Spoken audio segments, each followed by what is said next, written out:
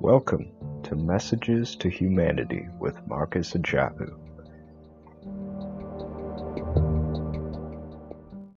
The harms of social media are generated from how they make us start to follow people. It gets a lot of focusing on what has started to become false gods. Social media has brought us to a position of a continuous number game, a totem pole mindset that isn't constructive long term, but that's what follower accounts let us do, compare ourselves to others. What has become a hindrance is how follower counts are conflated with self-worth and how others view people in a group. If the metric of a person's quality is something as unsubstantial and fickle as follower counts, is the value system of a society good to embrace? I understand an algorithm viewing people as just a number. Algorithms don't have humanity. But to see middle schoolers viewing classmates primarily off of follower counts, that is a concerning development. There's also the dissolution of the purpose of spaces. With COVID, the bedroom or living room for many students has become the classroom. This is recent, but it's become apparent ever since social media came to the world that we eventually lost solitude. Continuous, constant connection is what social media has allowed, and it's a state that isn't natural for humans. It becomes tiring, even for extroverts. It's like we lost a safe space. Sure, we have universities and workspaces that create safe spaces, but we've lost the one that would have been provided by our home or a sanctuary space a person made, whether it was a church, a library, outdoors, or whatever healthy or unhealthy spaces people use. This is now coming to impact the space between our ears. People care about what others think of them. When it's limited, then that's fine. Problems in the social sphere of your school in the past would have been contained within your school and nearby community if it got really bad. But now it can expand into your school district and lead to harassment from people who you don't even know. We've evolved to care about what our community thinks, but our community was related to us through kinship, either through bloodline or proximity. But now we consider the thoughts of people an ocean away. I'm glad I didn't go through puberty in such a precarious time.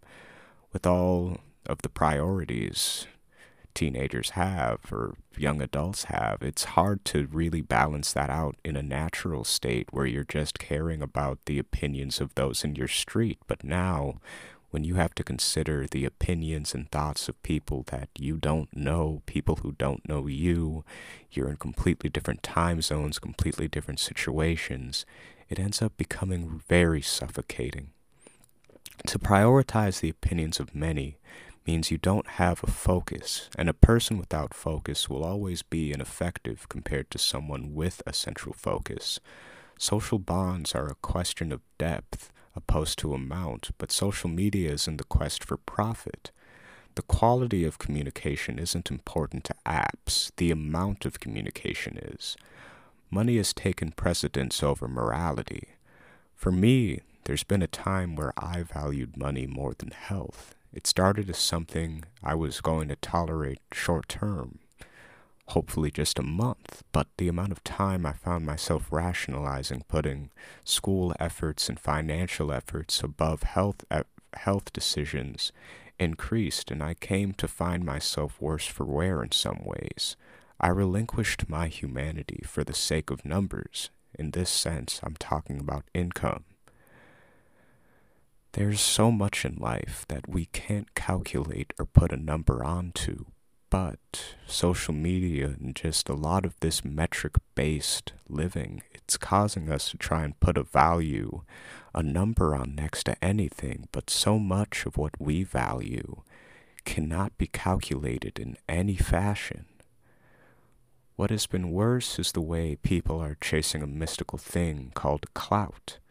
The Urban Dictionary definition of clout is being famous and having influence.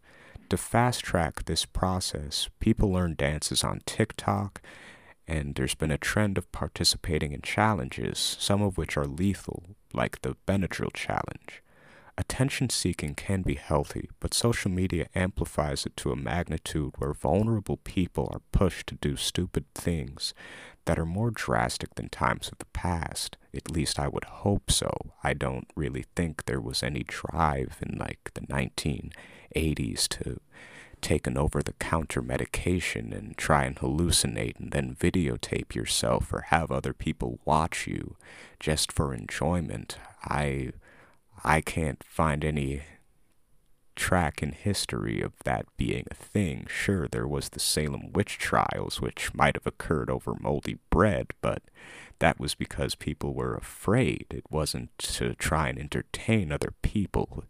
So this entertainment persona we're putting ourselves in, again, just vulnerable teenagers or vulnerable people in general, they're put to try and force themselves onto a world stage, and it's sadly a situation where a lot of people don't care, not about your long-term health or your short-term health.